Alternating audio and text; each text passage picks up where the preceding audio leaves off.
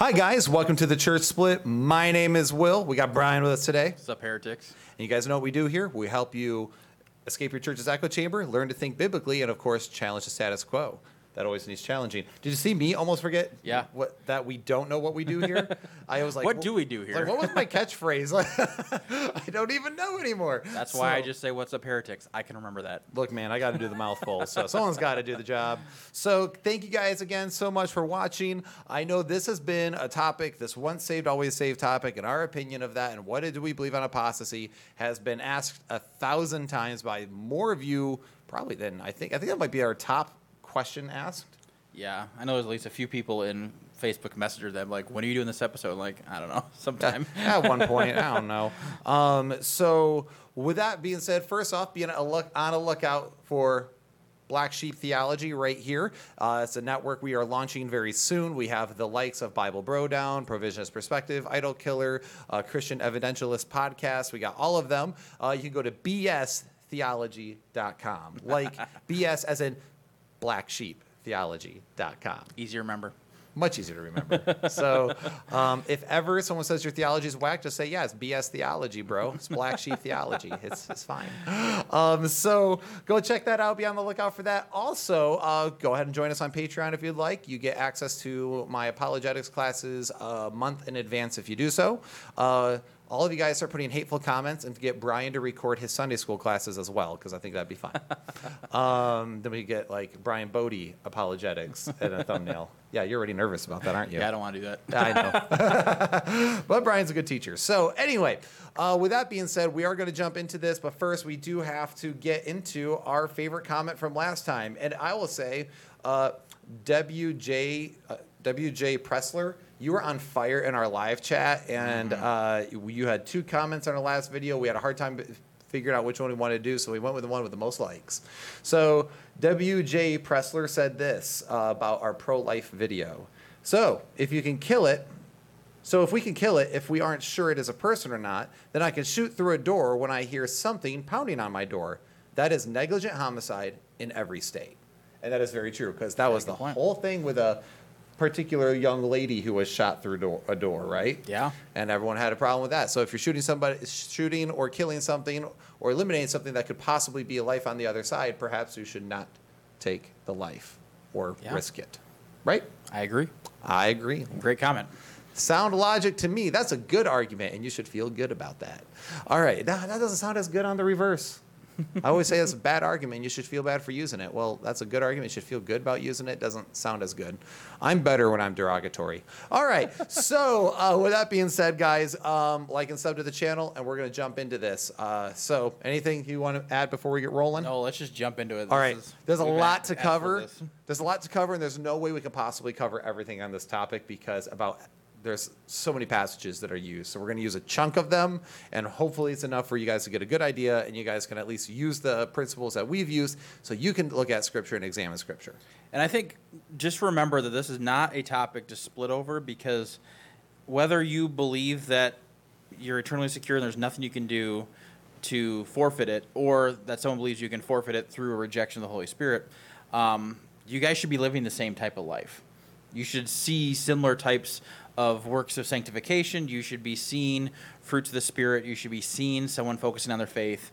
And that might vary person to person. It does, but I think you should be seeing at least someone being Christian. Right. That's a good way to put that. And I think those that believe we're eternally secure still believe that we need to be Christian. Right. And act Christian and seek a closer and closer relationship with Christ. Also, I will say that one area you could probably split over is if somebody believes you could just like magically sin your way out of salvation. Like, well, that was one too many lies, son. Yeah. It's out of here. Well, that could be manipulative too. Like, okay, well, you committed that sin, so you're out. Which is funny because people have accused us of not being saved because we don't believe in eternal security, but we believed in it when we both were saved, so they would have to then believe that we aren't eternally secure in order to not be saved for believing this idea. That's actually the irony. Now, I will say this. When you say eternal security, we're talking about the doctrine of once saved, always saved. I actually do believe the Christian or the believer is eternally secure. So we do believe in eternal security for the believer. Is that a good way to put Yep, that? that's a good way to put Okay, it. all right, cool. Let's get all the rhetoric out of the way. Yeah, there's a lot of rhetorical baggage with a lot of this stuff, which is why a lot of times I'm careful not to affirm certain things just because I don't want to deal with the baggage. If you want to know my more nuanced approach, let me know, right? So, all right. So I think it's important that we address the fact that we were both raised once saved, always saved. I was raised independent fundamental Baptist, hey man, and this was one of those topics that I actually I did not budge on this until a couple years into my senior pastorate. Because I went back and forth on the topic a little bit. I was like, I see that, but then I would find a different interpretation. I'm like, I like that better. Until I started just being more honest with some of these passages and really questioning things, then I started realizing that, I think I need to shift my position. Well, even when I was teaching Hebrews the first time in Sunday school, I was like, what do you think about this? He goes, yeah, interesting about that. It's because I just came off my deep study on that, and you and I were just starting to be good friends. Yeah. And I was like, I don't know, is he ready? Is he ready for this conversation? So, all right. So just so you're aware, in the independent fundamental Baptist movement, there's a lot of what we call free grace. It's the free grace perspective, which of course is the fact that you don't even need to repent. They actually a lot of times keep the word repent out. Or at least repent of your sins, because they don't believe you have to repent of your sins. They think you need to repent of your unbelief, which I think they have a point there, because repentance is a changing of your mind. Mm-hmm. So I think there's a right way there, there's a right perspective there, but also the whole say this prayer evangelism, repeat after me evangelism, doesn't work. Salvation isn't a prayer. Salvation isn't repeat after me. I cringe almost every time you hear a pastor do it, and sometimes my pastor does it, and I just in the back like, no. I just start having a seizure. It's not an incantation. Right.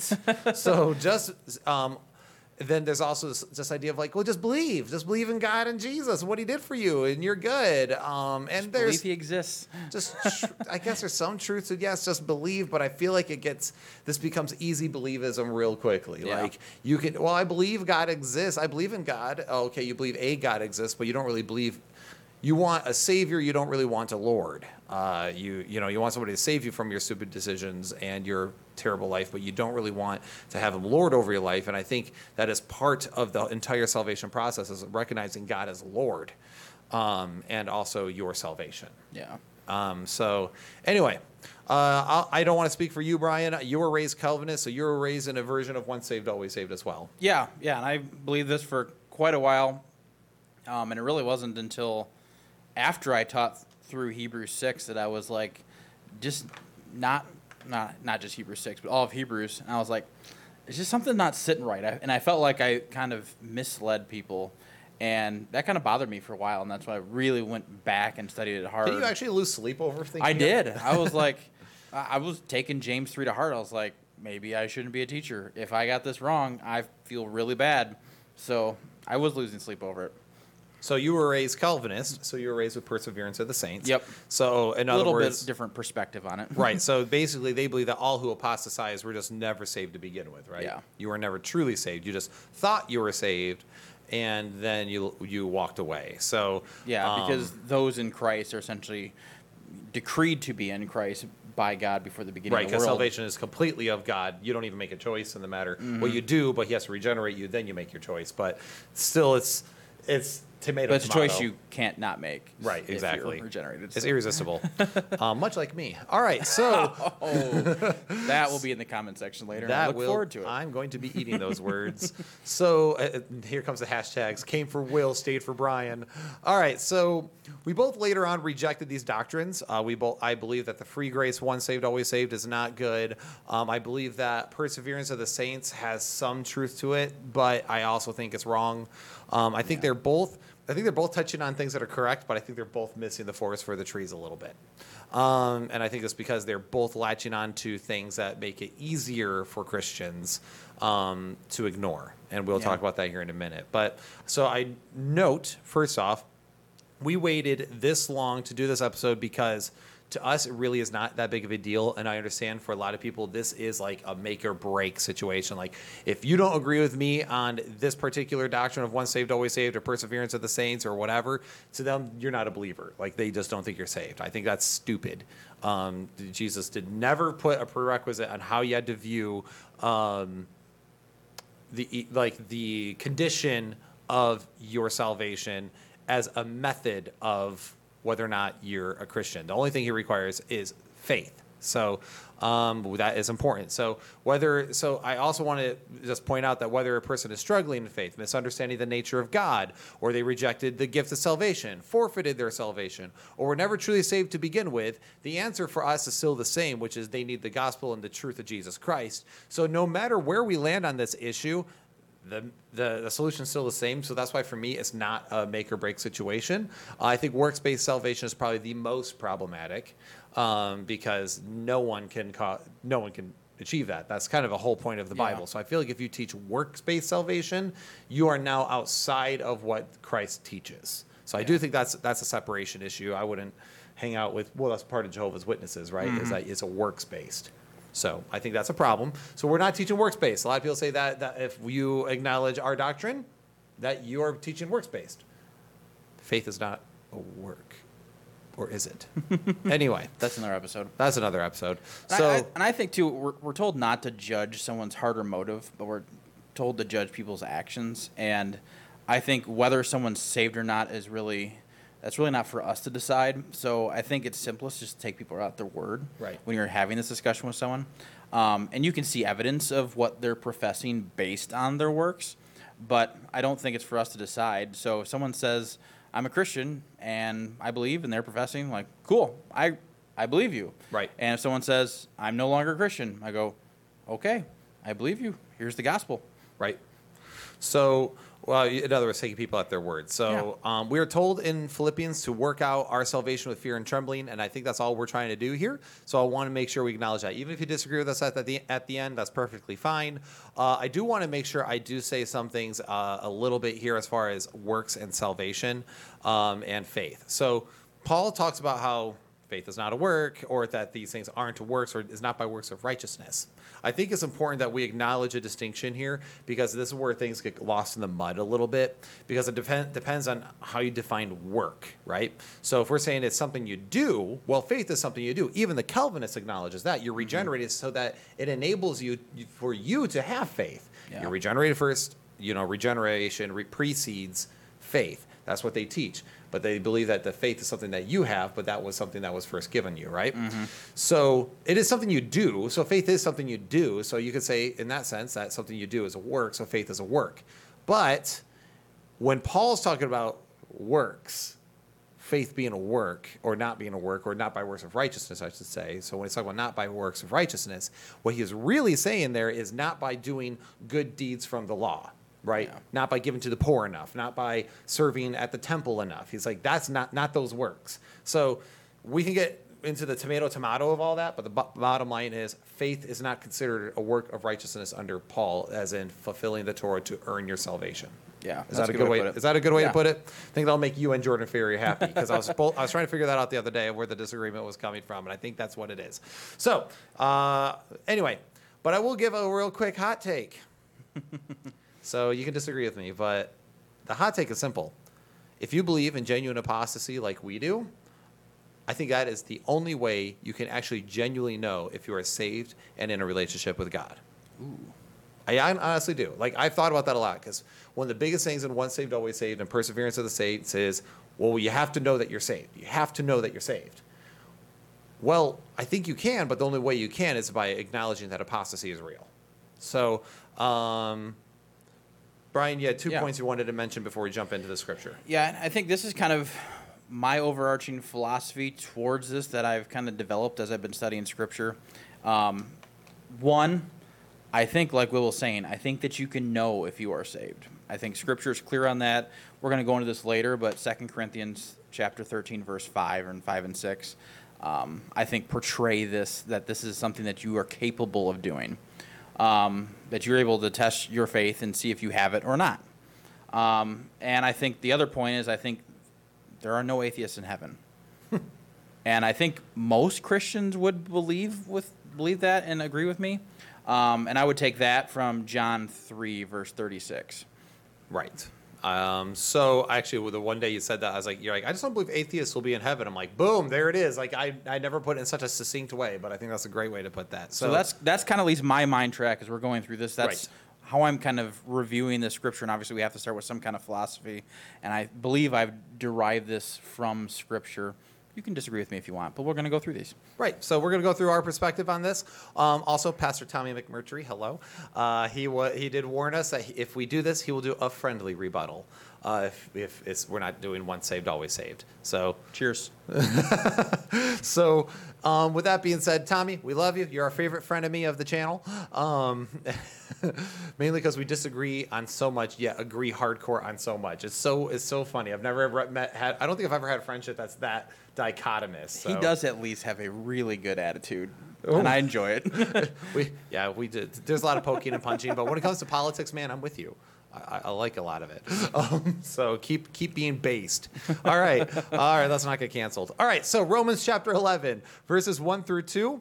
The scripture says this.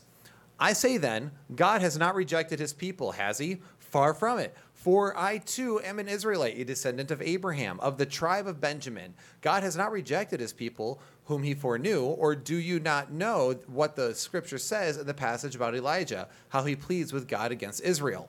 So we see this very simply, that God has not abandoned his people, and God's people are those who believe, right? Because that's also the argument of Romans 9, that just because you are born of Abraham does not mean that you are of Abraham, right? So It's not genetic. It's about those who believe. So God has not rejected his people, okay? But now if we skip ahead to verses 17 through 21, we read, but if some of the branches were broken off, and you, being a wild olive, were grafted in among them and became partaker with them of the rich root of the olive tree, do not be arrogant toward the branches. But if you are arrogant, remember that this is not you who supports the root, but the root supports you. You will say then, branches were broken off so that I might be grafted in. Quite right. They were broken off for their unbelief, but you stand by your faith. Do not be conceited, but fear, for if God did not spare the natural branches, he will not spare you either. See then the kindness and severity of God. To those who fell, severity, but to you, God's kindness. If you continue in his kindness, for otherwise, you too will be cut off. And they also, if they do not continue in their unbelief, will be grafted in. For if God is able to graft them in, for if you are cut off from what is by nature a wild olive tree, and contrary to nature were grafted into a cultivated olive tree, how much more will these who are the natural branches be grafted in their own olive tree? I'm sorry, I'm struggling reading today. It is kind of worded strangely. I mean, it's like everything that is Hebraic, like every single Jewish author is like super redundant and does a lot of flip-floppy. Mm-hmm. So us Westerners are going, how do you read this? But anyway, a couple things to note here. Now, somebody might be astute and recognize the fact that Romans 11 is talking about Jewish and Gentile inclusion, right? That's the whole point of Romans 9 through 11 is Jew and Gentile inclusion. How does that work? And so people go look at this and go, Will, this is talking about Old Covenant to New Covenant, okay? So you got it wrong, and I know that's a big perspective. That's also a perspective on how people get around Hebrews 6 and Hebrews 10. How dare you? But a couple things to note here. First, branches were broken off so that I might be grafted in. Quite right. They were broken off for their unbelief. Which means that they did not believe Jesus was Messiah, right? Mm-hmm. So at one point they believed, but now they are being removed from said covenant because of their unbelief. So it means at one point they were in this covenant, and if you're in the covenant, you're saved, right? Because in order to be part of this new covenant, it is by faith, right? For by grace you are saved through faith. So that is how we enter said new covenant. Yeah, you're under the kindness, as Paul's saying. Right. Through faith. So it is through faith that you are part of this, through belief. And so because of their unbelief, they are now removed from the tree. What is this olive tree? Well, this olive tree is the covenant, really, in this passage. Because that's why he's talking about them who are the natural branches of the covenant, essentially, of the olive tree. They're the natural branches, but now they're being removed and you're being grafted on. But then notice how it says, if you continue in his kindness, for otherwise you too will be cut off. If. If is a contingency. If you continue in his kindness, which means in the faith, right? Otherwise, what? You'll be cut off. What am I being cut off from if I wasn't partaker of it? in the first place? If I'm not a partaker of this covenant, how am I cut off from it? Yeah, how can you continue in something if Right. you were never in it? Because if you read this is what he's talking about here is a person who has latched on to the tree. Remember, he talked about how this person was grafted in. Now he's saying, but if you continue in his kindness, if you don't, you'll be cut off. You'll be removed like everyone else. So again, you were part of, now you're being removed. The Jews who accepted Christ, part of, but also now are being removed due to their unbelief. Yeah, Making sense so far? definitely. So we see that there's a contingency here. And they also, if they do not continue in their unbelief, so if they do not, they will be grafted in. So that seems pretty fair. If I, don't continue my unbelief and I start believing, I am grafted in. If I don't believe, I'm grafted out. And I will make another hot take here. The only consistent view, if you are not a Calvinist and you believe in the free will of man, the only consistent view is to accept that one can cut themselves off from the covenant. Yeah, you don't lose free will through salvation. Right. If it's free will in, it's free will out. Period. So at least be consistent in your free willisms. And I know, because when there's a will, there's a way, and I'm a professional because I'm Will. All right, I'm done. I'm done. Okay. I'm so bad. All right. So a couple of things to note in this passage.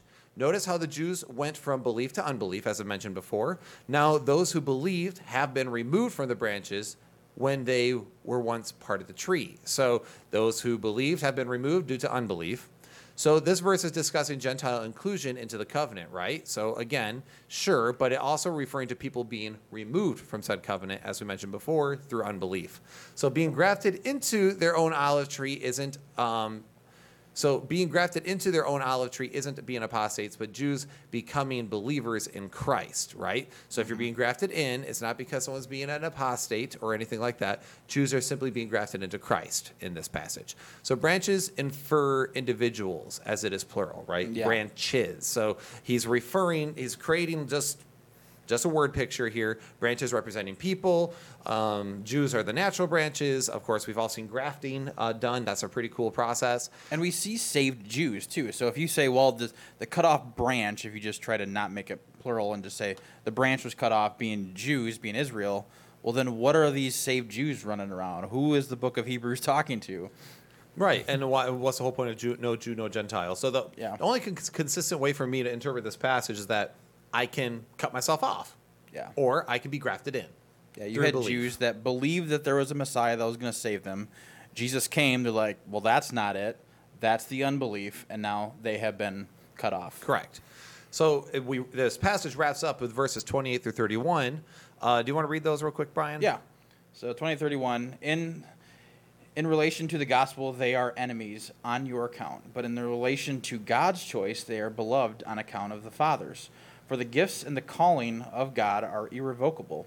For just as you were once were disobedient to God, but now have been shown mercy because of their disobedience, so these also now have been disobedient because of that mercy, because of the mercy shown to you. They also may now be shown mercy.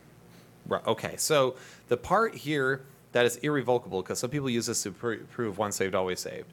So the part that is irrevocable here are the covenants of their fathers. So, in other words, God's promises to Israel, they're irrevocable. God's word stands on his own. Notice, though, that though this covenant remains active, many in Israel rejected the covenant and thus removed themselves from the olive tree. This is exactly what caused Gentiles to be grafted in. So we have to be careful not to misunderstand this, but in relation to God's choice. So this is God's choice in his covenant making, right? It's his choice that they are beloved on account of the fathers. So he's talking about the covenant, right? The fathers, the covenants of the fathers. For the gifts and the calling of God are irrevocable. So in other words, he can't break his word. He won't break his word. For just as you were disobedient to God, but now have been shown mercy because of their disobedience. So we are being shown mercy because of the Jews' disobedience and unbelief. So these also now have been disobedient, that because of the mercy shown to you, that they may also be shown mercy. So now Gentiles are shown mercy in a new way than before. So another part that's used for once saved, always saved is John 6. And I do think that it is important that we address this a little bit. Oh, yeah. So Jesus speaks about eating his flesh and drinking his blood throughout this passage. So in verse 60, people say that this was, you could say, unpleasant and offensive. They were microaggressed. So many of the disciples who followed Jesus ended up leaving. So a bunch of people, remember, they were following Jesus. They were believers in Jesus. They were following Jesus. But at this point, they went, whoop, time out. And you can't really blame them because in Judaism, like, I get it why that would be such a hot take. But instead of taking time to hear him out and listen and ask why, they just instantly rejected. It's almost like nowadays it's just as polarized. Right? If somebody hears a doctrine they disagree with or hears something they disagree with, they instantly flip out and all the heresy hunters run around and start pointing fingers at everyone. So verses 66 through 71, Brian, go ahead and take it. As a result of this, many of his disciples left and would no longer walk with him. So Jesus said to the 12, "You do not want to leave also, do you?" Simon Peter answered him, "Lord, to whom shall we go? You have words of eternal life, and we have already believed and have come to know that you are the Holy One of God." Jesus answered them, "Did I myself not choose you, the 12? And yet one of you is a devil." Ooh. And now he meant Judas, the son of Simon Iscariot, for he, one of the 12, was going to betray him. Now, a few things to note in this passage, then, is that Jesus asked them if they would leave too. So clearly we see disciples who leave, disciples of Jesus. It literally says his disciples left.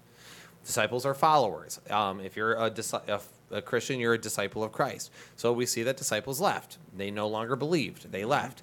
Did that mean that they were never truly believers or disciples to begin with? Well, no, because there's nothing in the passage that indicates that they weren't. Or were they just believers? Another great question. Or were they believers who eventually left the faith? I think that's a better, more reasonable answer. Well, the Bible calls them disciples, again, meaning followers. So what is a follower of Christ if not a saved individual? Yeah, you got to be careful with your words here. And then Jesus even asked they're going to leave. If Peter left, would that mean he was never a believer? What was he doing on the water, right? If you say, well, he didn't though because he was a true believer, then why is Jesus asking the question? Right, because he says we have already believed. And what he's saying there is we already made up our minds, right? So we have already believed. Now, he might say that, other people might point out, well, he's saying already believed because these people haven't fully believed yet. But again, they're called disciples. These are followers. Yeah. So I think you're reading too much into the already there. But I think this is simply saying we already believed. We made up our minds. Like these guys, they rejected you. That's fine. But they were called disciples first because Jesus was followed by hundreds of people, more than just his 12. But notice this as well. Jesus chose 12 disciples, and he calls one of them a devil. So clearly someone can reject them once they're part of it because, I mean, when he chooses the 12, there's nothing that indicates when he first chooses Judas that he chose him to crucify him, right? Mm-hmm. So essentially we see the idea that Simon Iscariot, the son of Simon Iscariot, became corrupt. So if nothing else, it is at least seems possible that it's possible to be a disciple and leave. This passage would at least indicate that much. So now if we move to John 10, verses 22 through 30, it says this. At that time, the feast of the dedication took place in Jerusalem. It was winter, and Jesus was walking in the temple area in the portico of Solomon. The Jews then surrounded him and began saying to him, "How long will you keep us in suspense? If you are the Christ, tell us plainly." Jesus answered, "I told you, and you do not believe the works that I do in my Father's name. These testify of me, but you do not believe because you are not of my sheep. My sheep listen to my voice, and I know them, and they follow me. And I give them eternal life, and they will never perish, and no one will snatch them out of my hand. My Father, who has given them to me, is greater than all, and no one is able to snatch them out of the Father's hand. I and the Father are one." Of course, Jesus is getting a little spicy here, and we're not here to talk Calvinism and how the Calvinists interpret this passage in particular, okay, about God choosing and all that. I'm not getting into that, but I just love them yelling like, "Speak plainly, man! I don't understand. Are you him or not?" And then Jesus just basically goes, "You wouldn't believe me if I told you, because I have told you, and you haven't even believed me." And so then he whatever. does say it again. I and the Father are one. And then they just, yeah. So a couple things to note here.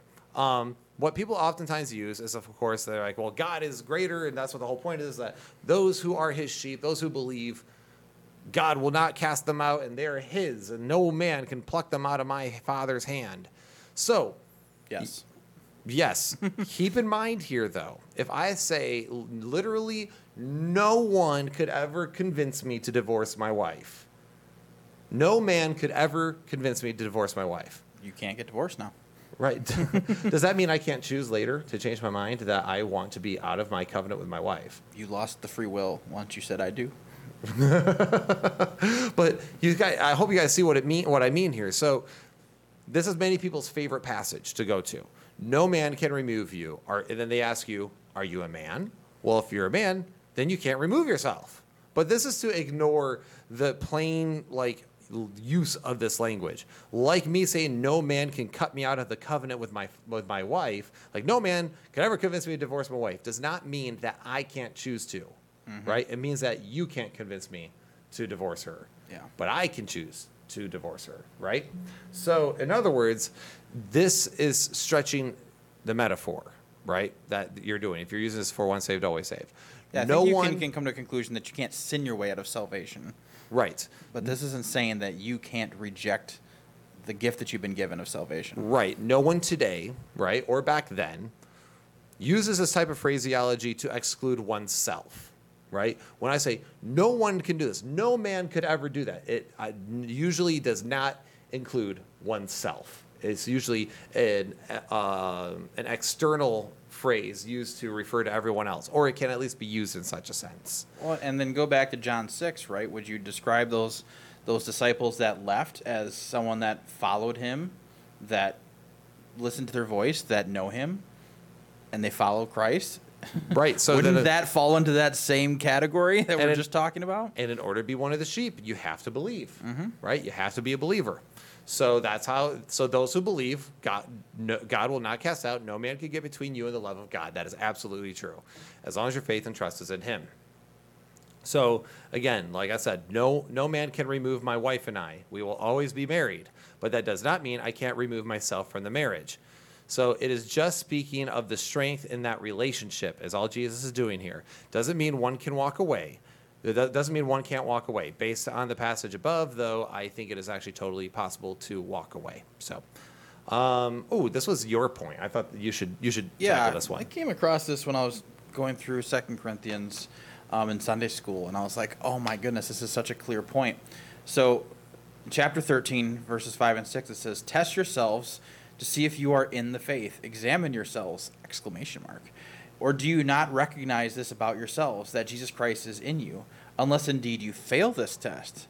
But I expect that you will realize that we ourselves do not fail the test." So this is interesting. Why would we need to test and see if we're in the faith if it's just a once saved, always saved? Right. If I'm saved and I am saved, right, it's done. All right, I said the prayer. I put my faith in Him once. I don't believe Him anymore, but I put my faith in Him once. Once saved, always saved, baby. Then why would you have to test your faith? Yeah. Is faith the mechanism by which you're saved? Yes. Well, then why test it? Right? There's a lot of things that are implied by the idea of testing your faith. Yeah, and we know faith is this condition in order to be saved. Thus, to test ourselves would mean you're making sure that you are putting your faith in Christ. You understand that you're a sinner, that you are in need of salvation. You believe that Jesus Christ, through His death, burial, and resurrection, is able to save you from your sins and give you eternal life. It's not a hard test to do, but it is one that can give a true or false answer. Right. He's emphasizing that they must test their faith to be sure that they're in the faith. Very simple. So faith is a condition in order to be saved, right? Faith is a condition. So thus, to test myself would mean to be sure that I am putting my faith in Jesus Christ and not in something else or my works of righteousness. So we can have two conclusions here.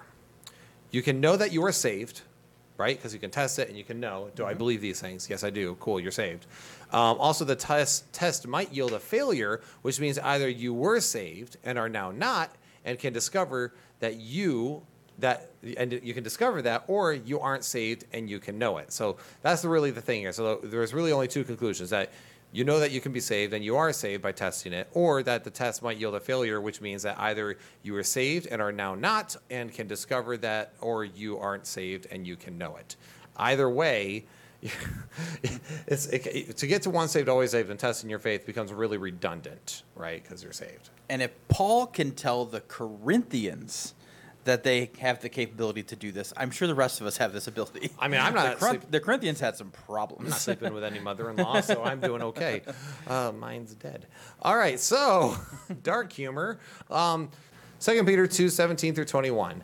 These are springs without water and mists driven by a storm, for whom the black darkness has been reserved. For while speaking out arrogant words of no value, they entice by fleshly desires, by indecent behavior, those who barely escape from the ones who live in error, promising them freedom while they themselves are slaves of corruption. For by what anyone is overcome, by this he is enslaved. For if after they have escaped the defilements of the world by the knowledge of the Lord Jesus Christ, they are again entangled in them and are overcome, the last state has become worse for them than the first. For it would be better for them not to have known the way of righteousness than having known it, to turn away from the holy commandment handed on to them. It has happened to them according to the true proverb, a dog returns to its own vomit, and a sow, after washing, returns to wallowing in the mire.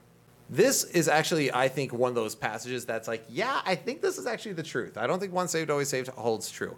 I should also mention that once saved, always saved is only like a 500-year-old doctrine in the church. Yeah. The church never really held to it before.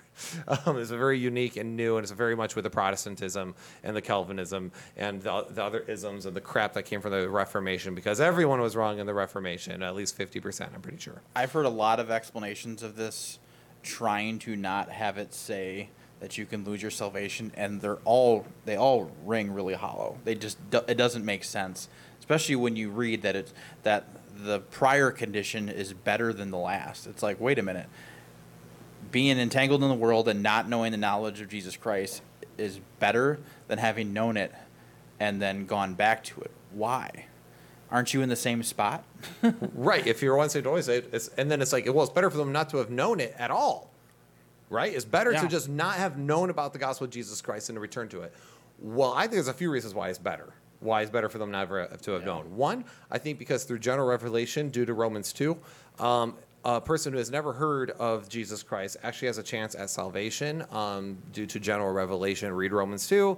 You can disagree with me on that, but I'm a Romans 2 inclusivist. Yeah, so it says accuse or excuse. Right, accuse or excuse them, right? So then and that they will be judged by what they do know, essentially. Mm-hmm. So then, okay, great. So it's better for them not, because they would have at least had a shot, But then it's also worse because you have now rejected the gift, and now if you're is it really that bad? Which one's worse? Let me just ask this: which one's worse? Never hearing the gospel and going to hell, or hearing the gospel, returning to the world, but getting to go to heaven? Which one sounds worse? Still the guy who never heard and went to hell. Yeah. That sounds way worse. So that doesn't make sense if you have that interpretation. Well, then you have to come to the conclusion and say, well, he was never saved in the first place. Then what does that even mean, right? Escaping the defilements of the world by and through the knowledge of our Lord and Savior Jesus Christ. What knowledge are they getting that's allowing them to escape the defilements of the world? Right, so they escaped, right? They left. They were in Jesus Christ. Oh, but they weren't really saved. Well, then what does that even mean then? Words don't have meaning at that point, right? Yeah. It's just like, what is a woman, right? It becomes that vague.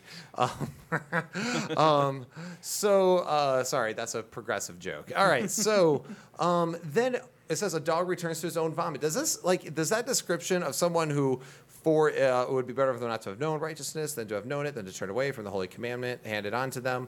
It has happened to them according to the true proverb. A dog that returns to his own vomit, or a sow after washing returns wallowing in the mire. Does that sound like a saved person to you? It sounds like somebody who's back to being a filthy degenerate of the world, unsaved, with their heart against God. Yeah, it doesn't sound like they're just sinning so grace can abound. Oh, God forbid. Plus, I have horses, and I've seen this. You wash those suckers, and they will immediately... You let them go in the pasture, they will find dirt and roll in it. And it's the most annoying thing. That's got to be so annoying. And that is how God feels, in my opinion. Like, come on. You knew it.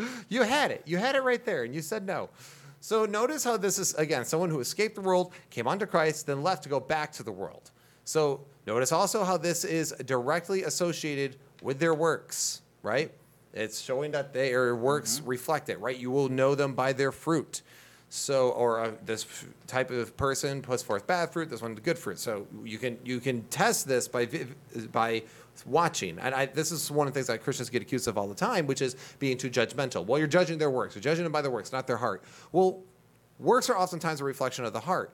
Not all the time. People do screw up, but this is where the various ideas in Judaism of like a Rasha, a Benoni, or a Benoni, and a Sadiq, which is someone who has completely ruled over their evil desires. But anyway, I won't get into that too much, but that's why that's important to also understand it. It's helped me. But biblically, faith and faithfulness also go hand in hand. People don't like this, but the Greek, which is pistis, it means faith, and it also means faithful. Okay, it means both. You are faithful in works and faith as in heart condition. Because if I am faithful to my wife, it means there is good faith in our covenant. But I can't say that I treat her like I have no relationship with her. I don't talk to her, and I'm a real piece of garbage to her. But you know what? I don't sleep with other women, so actually I'm totally faithful to her.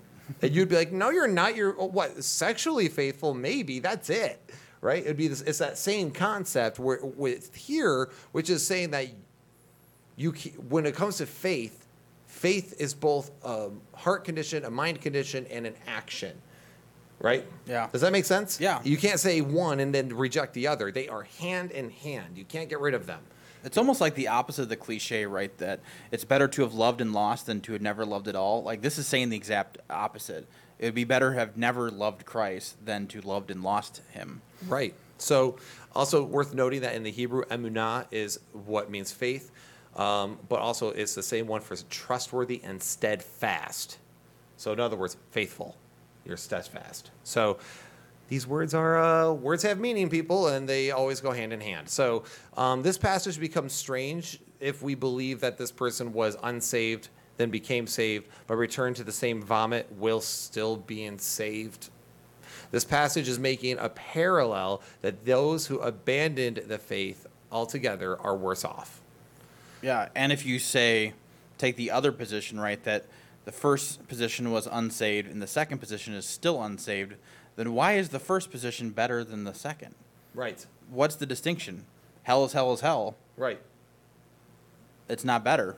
Right, exactly. So that doesn't make sense either. Either side you take still the that. same. Right. The one side, the other side, just can't articulate these set of verses in any meaningful way. Right. And Tommy, I know you're going to do a rebuttal to that, so I expect something good. Also, expect if we're meaningful exegesis. a James White joke right now at this Yes. point? Okay.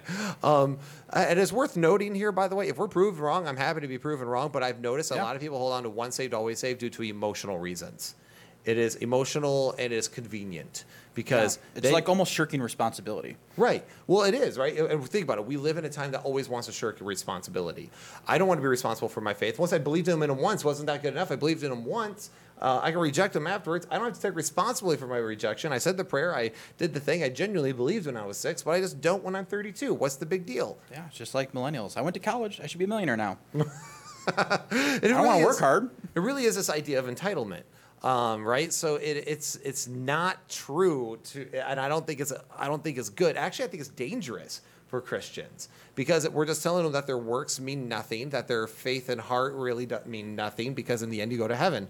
And most people, because of like fear-based preaching, most people want to get saved to avoid hell, as opposed to looking forward to fellowship with God, which is what we should be looking forward to. Yeah. Right? Am I crazy here? No, you're not crazy. Okay, so it's that focusing on the sin or focusing on Christ. Right, exactly. So a lot of people, back to that, what I was saying, a lot of people want to shirk responsibility, which is why they want to believe in this. It's emotionally secure, right? Because they think of their son or their daughter, their father, their mother, their auntie, whatever, and they believe that all these people who may have rejected Christ later on in life, they want to so badly believe that they're still saved and that they will see them one day in heaven. And I get that. You don't want to think about them being judged by God. But I think it's better for us to be textually honest than to be emotionally comfortable. In fact, I think that's the whole point of work out your salvation with fear and trembling. Okay? It's a scary thing. Stay the course, right? Why would you not want to remain faithful?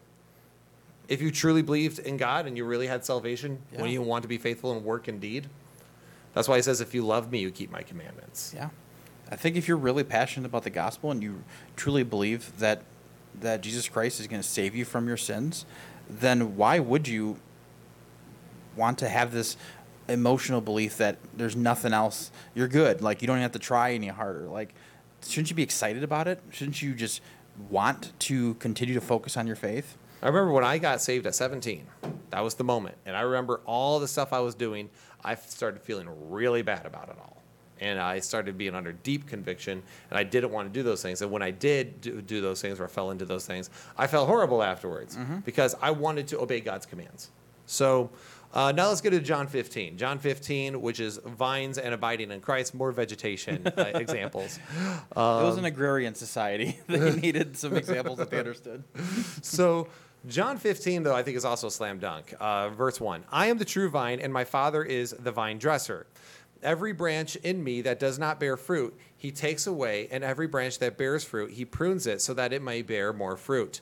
You are already clean because of the word which I have spoken to you. Remain in me, by the way. Remain in me, and I in you, just as the branch cannot bear fruit of itself, but must remain in the vine, so neither can you unless you remain in me. Sounds like he's warning you here. I am the vine, you are the branches. The one who remains in me and I in him bears much fruit. Far apart from me, you can do nothing. If anyone does not remain in me, he is thrown away like a branch and dries up, and they gather them and they throw them into the fire, and they are burned. If you remain in me and my words remain in you, ask whatever you wish, and it will be done for you. My Father is glorified by this, that you bear much fruit, and so prove to be my disciples. So prove to be my disciples? Maybe like test your faith? Just as the Father has loved me, I also have loved you. Remain in my love. If you keep my commandments, you will remain in my love, just as I have kept my Father's commandments and remain in his love. These things I have spoken to you so that my joy may be in you and that your joy may be full. That's legalism, Jesus. It's expecting you to act right. That's legalism. Has anyone? But notice some very important things to mention here. How can one remain in Christ, then leave Christ? Jesus is speaking as if it is possible to be in him and then to leave him. He is warning us that if we break away from him, we will be cut off and burned. And I've heard some people say that this cut off and burned is referring to, like in Philippians, where your not good works are burned up and only your good works remain, and that kind of contributes to your gifts in heaven.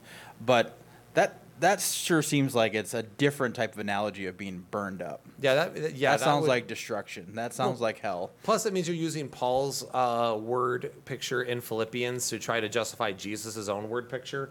And Paul's specifically talking about, like, hey, your useless good deeds don't get you into heaven. It's faith. Like, that's his whole point. So all that stuff will be burned up, and in the end, basically, what's going to be is your good is not vanity, but that which was good and faithful. That's what he says will remain. This here, Jesus is talking about simply, who's part of me? Are you in me? Am I in you? Like, this is a different context. This isn't the usefulness of your works. This is being in me, abiding, right? I'm abiding in you. Actually, one of my favorite hymns of all time is Abide With Me. Love that song. But anyway, if he says right here, but also notice how he's equating this as well with keeping his commandments and bearing fruit, because to have faith in him is one of the commandments. But also, if you have faith in him, you also will be faithful to him and do everything you can to live in his glorious light. It does not mean you'll be perfect, but it does mean, holy crap, I am trying. Yeah. Which is what Romans 7 kind of gets at. Yeah, it's not kicking back and go, said my prayer, I'm good. Yep. So I'll sin so that grace may abound. Much how the unbelieving Jews were cut off, and how he promises the lake of fire to anyone who does not believe. If you read verse 6 again, this seems to be a clear reference to hell, that being burned. So notice again, there's a certain amount of works directly related to salvation. This doesn't mean one works their way to heaven. This means that they will know you by your fruit. Or in other words, if you have faith in God, your life will reflect a certain amount of faithfulness to him in word and deed. At least some amount of improvement will take place. And sometimes that takes a long time. Like I said, your results may vary. But, very different. But bottom line is, if you have faith, you will be faithful. That goes along with being able to test your faith. Right. Right. So, but again, he's not saying that works are required for salvation, but he does say here that if you do not abide in him, I should say, if you do not abide in him, you will be cut off and burned. So he's not talking about obedience there. He's talking about abiding, right? If your faith is not in him. So the issue is, if we spin this any other way, we're taking the bite out of the warning passages. This is one of my biggest issues with a hardcore once saved, always saved doctrine, or perseverance of the saints, which just believes that they were never really saved to begin with. Yeah. That kind of approach. Because the issue is, if we spin that those ways, we are taking the absolute bite out of the warning. There's no reason to have warnings. It's just filler. Right. It doesn't make much sense to be warning anyone anything outside of warning hell for unbelief. You don't put your faith in me at some point in your life, you're going to hell. That would be the more of the message we see. But instead, we see a lot of warning passages. Yeah. Matthew. Then you have these degrees. We'll get into a little bit with Hebrews 10, but you have these degrees that don't make sense if you're already unsaved. Right. Okay, well, what's worse than hell? Are we following Dante's Inferno? Are there multiple circles of hell that I have to worry about? Or is it just hell or eternal life? Right. Now, notice in Matthew 13 as well, 3-9, is the parable of the sower. And he told them many things in parables, saying, Behold, the sower went out to sow. And he sowed some seeds, fell beside the road, and the birds came and ate them up. Others fell on the rocky places, where they did not have much soil, and they sprang up immediately, because they had no depth of soil. But after the sun rose, they were scorched, and because they had no root, they withered away. Others fell among the thorns, and the thorns came up and choked them out. But others fell on the good soil and yielded a crop, some 100, some 60, some 30 times as much. The one who has ears, let him hear. So it is important to also note in this, that notice how he says some of them 60, some of them 30. So in other words, results might vary, right? The results will vary, but there will be something. There will be growth. That's what I'm saying. Now you can be like, well, how much growth, Will? Like, can you get specific there? Because I know some people get really pedantic at that point. It doesn't say, just as you'll be known by your fruits. And I'm not going to go beyond what Jesus says there. I'm just going to say, put your faith and trust in him and be faithful to him, and strive toward the mark of Jesus Christ. Just email us. We'll tell you. Yeah, we'll tell you everything. No, so, we won't. Now notice in Matthew 13 here, Jesus is being cryptic as to the meaning. But he later on clarifies in the same passage, starting in verse 18. Then he says, Listen then to the parable of the sower. When anyone hears the word of the kingdom and does not understand it, the evil one comes and snatches away what has been sown in his heart. So we see Satan working directly against him. The word of the kingdom, or the seed that is being spread in the parable of the sower, represents the gospel, right? The gospel, the message of Jesus Christ. So when anyone hears the word of the kingdom but does not understand it, like these people are just completely not taking it in, it's saying that Satan is working against him. This is the one sown with seed beside the road. The one sown with seed on the rocky places, this is the one who hears the word and immediately receives it with joy. Yet he has no firm root in himself, but is only temporary. And when affliction or persecution occurs because of the word, immediately he falls away.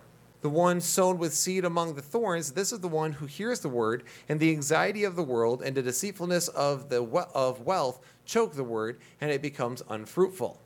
But the one sown with seed on the good soil is the one who hears the word and understands it, who indeed bears fruit and produces some 100 and some 60 and some 30 times as much.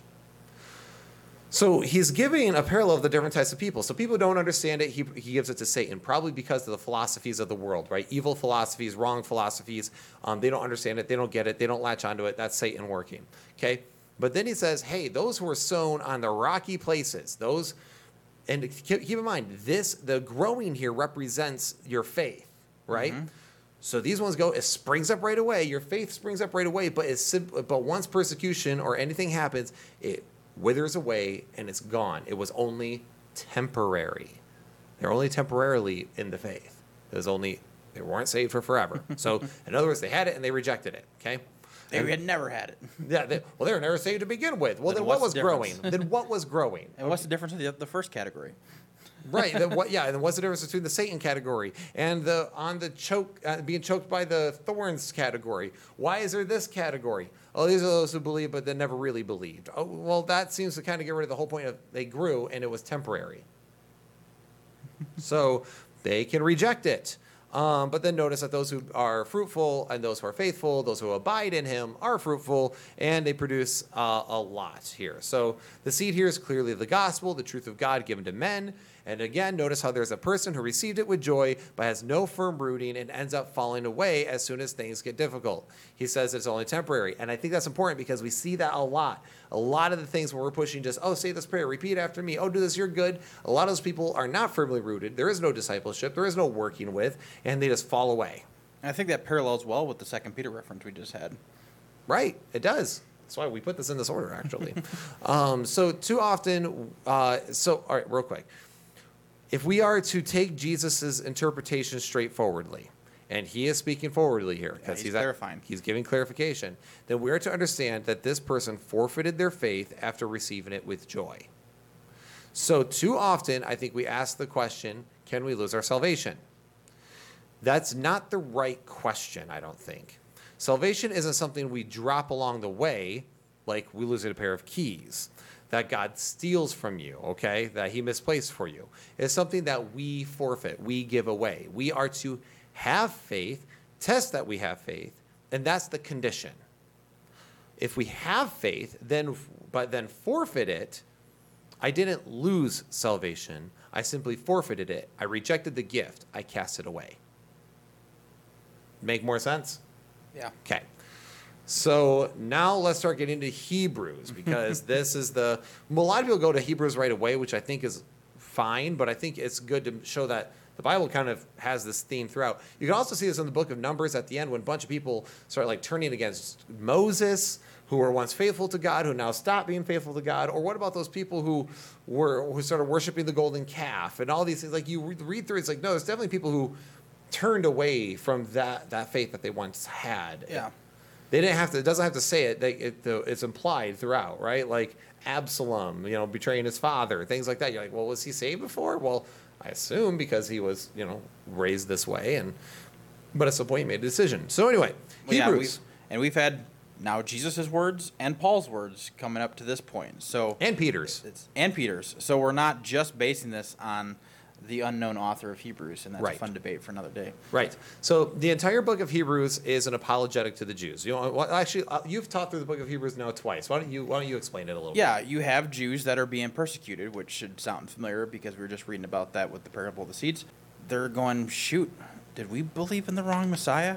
Because all these Jews are still not believing like we are, and we're being made fun of it. We're being persecuted for this faith. And they're going, we see Gentile inclusion now. That wasn't what we expected. We're not seeing this earthly kingdom that the Messiah is ruling over.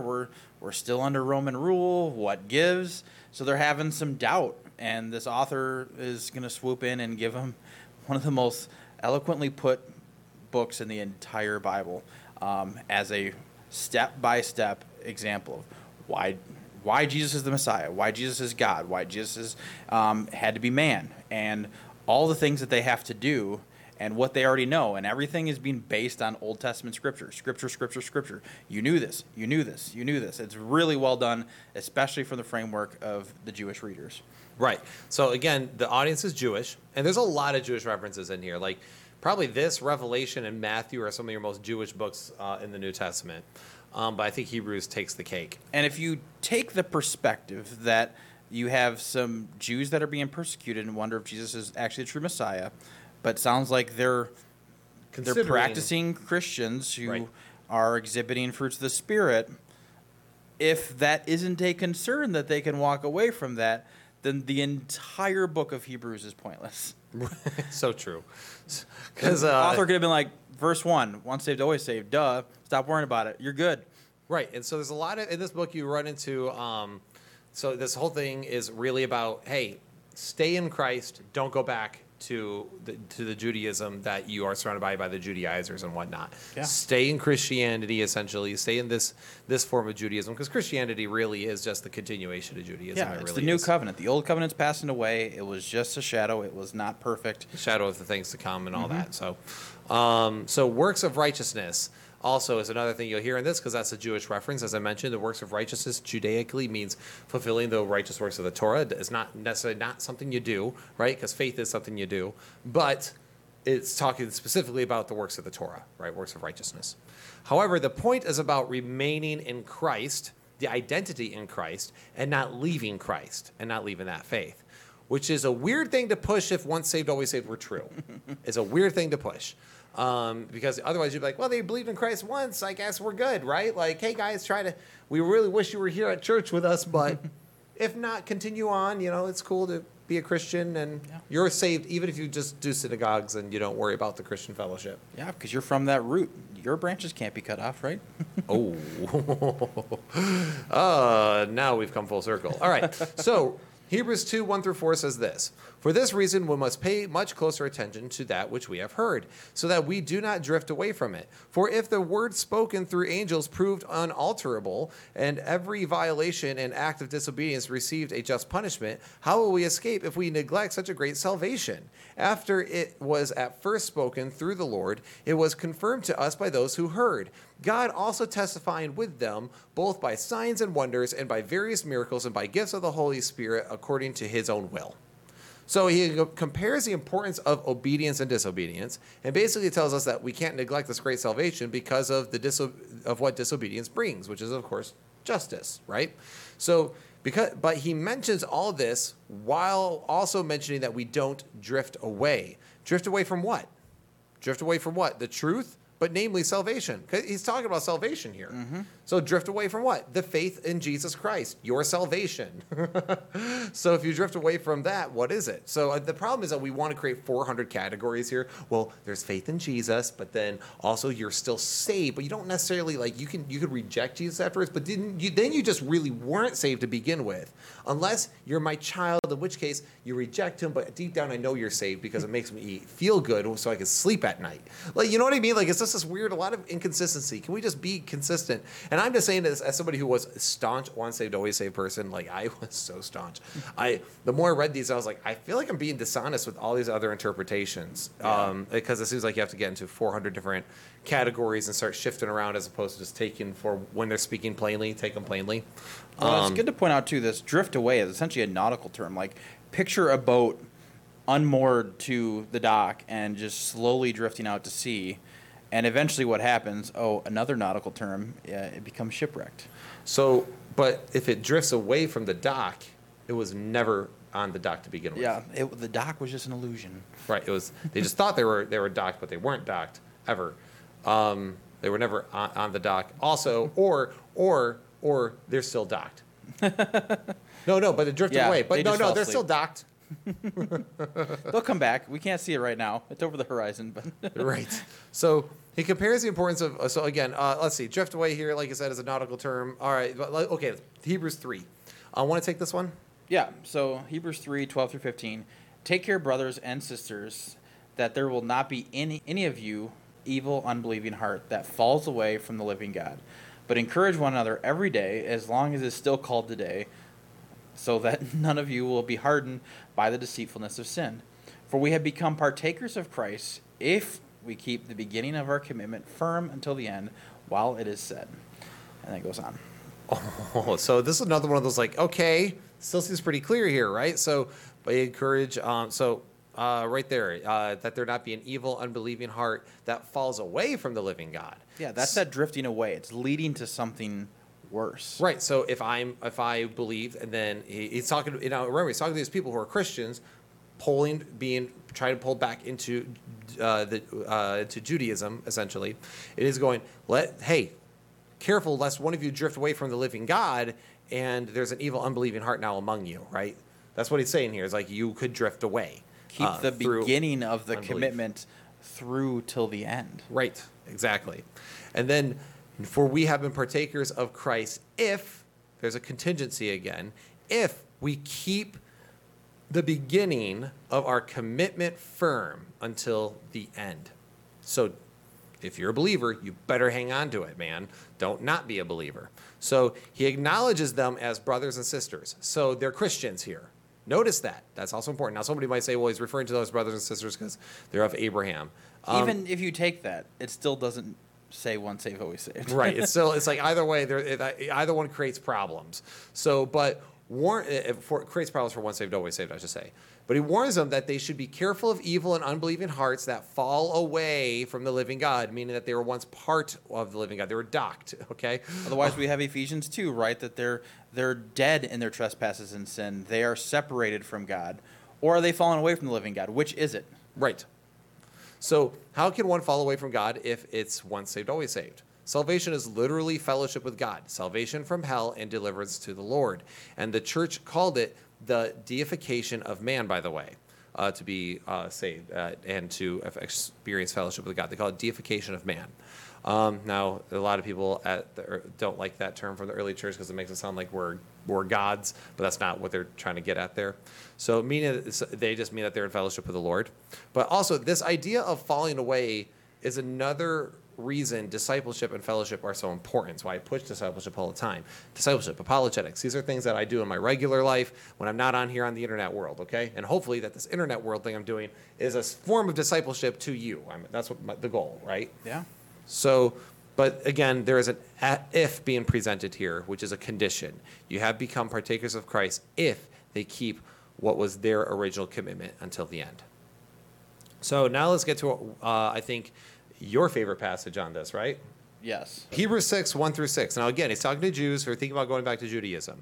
So he says this, therefore, leaving the elementary teaching about the Christ, let us press on to maturity, not laying again a foundation of repentance from dead works and of faith toward God. So remember, that whole thing of repentance from dead works and faith toward God, he's saying that's elementary. That's child's play. Okay, we're past that. Yeah, he just lambasted them at the end of chapter 5. Yeah, he's just, look, guys, we're moving on from that elementary stuff. Of course, one has to have faith in God, and of course, your dead works in the law don't make you saved, okay?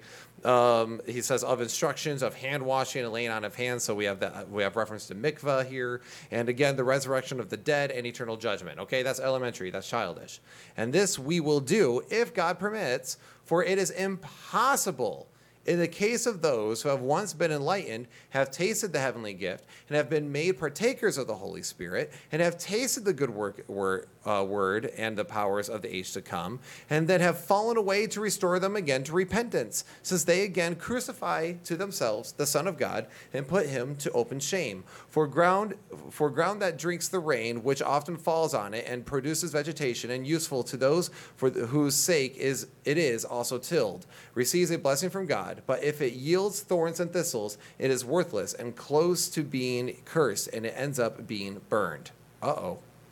So I think notice the analogy again here at the end is that we are thrown on the ground and it has begun to grow and once yielded fruit, and the other one was yielded thorns. Notice how that's like a consistent theme. I feel like I've heard that before. We're seeing here, because now the argument, and I know Tommy will make a similar argument to this when he does his response to us, is that this is referring to Jews not accepting the new covenant, right? It's referring to Jews not accepting Messiah.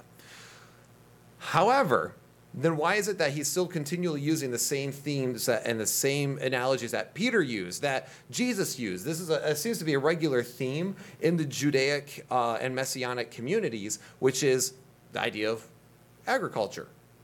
Being cast away, being burned, being cut off, things like that, being pruned. But notice also, he says these are things that are important to say. He says it is impossible in the case of those who have once been enlightened, past tense, have tasted of the heavenly gift, have been partakers of the Holy Spirit.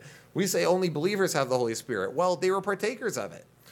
And have tasted the good word of God and the powers of the age to come, and then have fallen away to restore them again to repentance, since they again crucify themselves, the Son of God. And this is the same phrasing we already had earlier in the chapter about falling away, drifting away, right? An evil heart will cause this, and you need to have the same faith that you had at the beginning to continue through to the end. So this all in context seems to make sense, right? They're questioning if Jesus is the Messiah. They're not sure if they made the right choice. They're thinking about going back, and he's saying, I hope that you go on to maturity if God permits. So why would God not permit that? Well, he would not permit it if they reject him. Right, exactly. So notice also, again, the past tense throughout. Notice again here, he says that you can't restore them again to repentance. And remember, repentance is a changing of one's mind, going from unbelief to belief. So he says if they reject this covenant, it is impossible to bring them back. Now, there's differentiation between what impossible means here. Impossible, like the standard, pretty Arminian position, this is the position you take, is that it is completely impossible, right? You cannot come back. You reject it, it's done. That is the unpardonable sin. You accepted the covenant, now you have rejected the covenant. You spat in God's face. So he's going to look at you and spew you out of his mouth, essentially. That's that position. The other position is that's a hyperbolic impossible, meaning that it is basically, man, it's like impossible to climb Mount Everest. Well, it's not actually impossible. People have done it, so it's highly unlikely. Either way, it doesn't really matter to me which way that's interpreted, because either way, it means that if you reject God, you're not saved. If you accept the covenant and then you forfeit said covenant, you're toast. Yeah. And it's kind of a weird sentence structure, too. So it's good to, like, kind of, I've used colors with some people when I've been teaching this. Just I think it kind of helps. But it says, for it's impossible, then it describes previously saved people. And then what happens? They fall away, and then what's impossible? To be restored to repentance again. Restored to repentance, we would say, is part of the salvific process, repentance, then faith. So they can't do that again. That's why I take the stance. 'Cause I believe people are right when they say, well, if you think you can lose your salvation, you can't get it back. And I agree. I don't take that. I don't take that stance where you can just lose it and keep getting it back. And I think that's why it says they'd be crucifying Christ unto themselves again, right? They would essentially require for the sin that they've committed, which is rejection of the Holy Spirit, to be covered by the blood of Christ would require a second sacrifice from Christ to cover this unforgivable sin that is excluded, because Jesus says so, from the blood of the cross from Jesus. So then the objection here, what it's saying that it's referring to Israel and not about our salvation, it still lands with the same problem in this passage. It still lands there, because if Israel can be the people of God who were faithful yet fell away, then it's not once saved, always saved. You can't also say if Israel can be the people of God here, well then, so Israel once tasted the Holy Spirit, tasted the heavenly gift. Okay, great, but it still means that those people had fallen away. So what couldn't have been once saved, always saved, because if it's once saved, always saved, the people wouldn't have fallen away. They would have stayed faithful. So referring to Israel, and especially when he's talking about branches and going back to that again, he's referring back to that. You're seeing throughout when he's saying, don't fall away, don't neglect this great salvation. He also taught, and that's what he says, like, don't neglect this great salvation. We must pay closer attention to the things we've heard.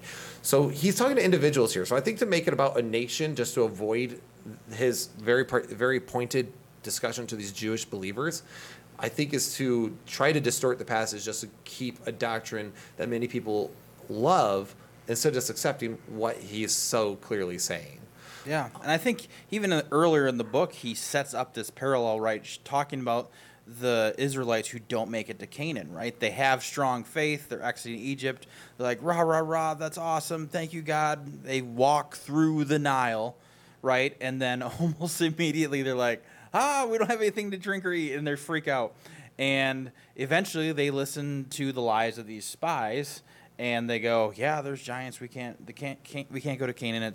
It's too scary. We don't believe that God can fulfill this promise he gave to us. They essentially reject this salvation of the promised land, and they don't get to go, right? Except a couple people, and it's because they rejected it. They rejected the gift. They had this unbelief, and he sets this up and goes, "Don't do what your ancestors did. This is an even greater gift. This is an even greater salvation than what was the land of Canaan. And look, you're in Canaan right now, right? Somebody made it, right? So, and they made it through faith. So don't make this same mistake again, because they started with faith and they fell away and they did not persevere to the end, and that's why they didn't make it to Canaan. They listened to the lies. So it's a really interesting parallel he sets up to prove to them that they already understand this big oof. Right. So again, notice how also he is talking here about they are called dead works. So this is because we are saying that works don't save you, right? We agree works don't save you. So before people accuse us of that, well, you believe you lose because of works? No, we don't. Works are evidence of the faith within. They're the evidence of. They're not the thing that produces the faith. They're the evidence of the faith. One doesn't do good works to be saved. One is saved, therefore they do good works, okay? So don't get it backwards. Clearly, it is describing one that was saved, and it's telling them not to, because if you do, it is impossible for you to come back. That is the warning. Don't do it. If it was talking about Israel, okay, well then Israel saved because they once believed, and now they all get to be saved. Like, it just doesn't make a lot of sense there. Yeah. Hebrews 10, 26 through 31. For if we go on sinning willfully after receiving the knowledge of the truth, there no longer remains a sacrifice for sins. But as terrifying expectation of judgment and the fury of a fire which will consume the adversaries. Anyone who has ignored the law of Moses is put to death without mercy on the testimony of 2 or 3 witnesses. How much more severe punishment do you think he will deserve who has trampled underfoot the Son of God and has regarded as unclean the blood of the covenant by which he was sanctified and has insulted the Spirit of grace? For we know him who said, vengeance is mine, I will repay. And again, the Lord will judge his people. It is a terrifying thing to fall into the hands of the living God. So this kind of goes back to Peter's point, which is it is better to never have known the truth than to have heard it and then to ignore it. The idea of deliberate sin is the idea of rejecting the goodness of God and his commands as well, right? So we have here someone who is rejecting God, and like you already explained how you would be needing another sacrifice because you were covered under it, but then you removed yourself from the covering. Now another sacrifice would have to cover you, right? Mm-hmm. That's kind of the point that he's getting at here. Do you want to expound on this at all? Yeah, so, and like it says in verse 26, for if we go on sinning willfully after receiving the knowledge of the truth, right? So there's this delineation of before and after. So I don't think you could say this is just talking to unsaved people because, well, what knowledge of truth have they received? This is using an idiom describing salvation. This describes entering and being in Christ. So if it's a warning to believers, and once saved always saved is true, then what is it warning of? What is at risk? Because it says you're trampling underfoot the Son of God here. Well, I guess you could say all believers do that to some extent, but it's setting up this differentiation that this is worse somehow. Why is it worse? Well, if it's just unbelievers being unbelievers, then hell is hell is hell. What's the difference? But if it's you were saved and now have rejected it and now are no longer saved, well, that does sound worse because the people that aren't saved have this potential for salvation through repentance and belief. If you have already gone through repentance and belief and now reject it, there, in my opinion, no longer remains an ability for you to re-accept that salvation. You have forfeited it for good. You have committed the unforgivable sin that Jesus talks about. Right. So, sorry, I was just checking Twitter because people are being stupid. All right, so notice his next words also in verse 32. But remember the former days when, after being enlightened, you endured a great conflict of sufferings. And then he refers to salvation as being enlightened here. So he's calling them back to remember that, what they endured, and encouraging them to keep enduring. In other words, not to throw away their faith. If this is a warning to sinners that are unsaved, what more severe punishment is there than already being damned for sin in the first place? So it doesn't make sense. So if this is a warning to Christians, then there is also potential to lose something or have a consequence, and it doesn't appear to be just fewer treasures in heaven either. This seems to be saying if you leave, this is going to have detrimental eternal consequences for you. Yeah, it's setting up a way worse punishment than what they're saying what was happened on the word of 2 or 3 witnesses, right, in their past. Right. So now moving forward in 1 Corinthians 5, it says, it is actually reported that there is immorality among you, and immorality of such kind that does not exist even among the Gentiles. You nasty. That someone has his father's wife. You have become arrogant and not mourned instead, so that the one who has done this deed would be removed from your midst. For I, on my part, though absent in body but present in spirit, have already judged him who has committed this, as though I were present. In the name of the Lord Jesus, when you are assembled, and I with you in spirit, with the power of our Lord Jesus, I have decided to deliver such a one to Satan for the destruction of his flesh, so that his spirit may be saved in the day of Jesus Christ. Now, this has a lot of varying interpretations, but because that is vague, right? Surrendering unto Satan for the destruction of the flesh, so that his spirit may be saved in the day of Jesus. However, I just think it is important for us to note that he is delivered to Satan. Doesn't sound like somebody who's exemplifying Christ-likeness belonging to Satan. You're being surrendered to Satan, the ruler of this world.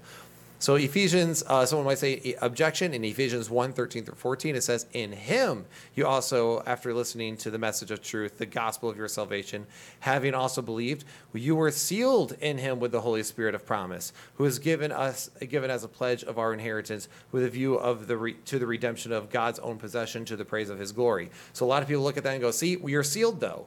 But you have to be in him to do it. So it's right there, in him you are sealed. Goes back to the idea of no one can pluck you out of your Father's hand. Okay, you're sealed. God seals you. But you must be a partaker of the covenant. It means you have to be in him. Well, what does that mean? In John 15, we get the idea that this is all about having faith in him. If you don't have faith in him, you don't abide in him. If you don't have faith in him, you don't obey him. Well, I think we have problems sometimes with this verse too, because we have different interpretation of what it means to be sealed. Like, some people say, oh, well, sealed, it's sealed. You can't break that seal. See, so once saved, always saved. But I look at it more as it's really talking about, like, it's a mark. It's an evidence of salvation, evidence of being in Christ. It's not saying it's unbreakable. It's saying that you are marked. It is obvious that you are in Christ. You know, we see other points where, you know, you're so different by being in Christ that people are going to ask you about your faith. That's, right. And that is the good works that are flowing from being in Christ and having faith. Right, and it's a seal, right? Like in the first century, that would be a wax seal. Mm-hmm. It's a seal, something that shows that you are. So and you can break a seal. That's how that's how they had to open the letters. They had to open the seal. Sealing doesn't mean unbreakable. It means being marked. So some side points here we wanted to talk about. There won't be atheists in heaven.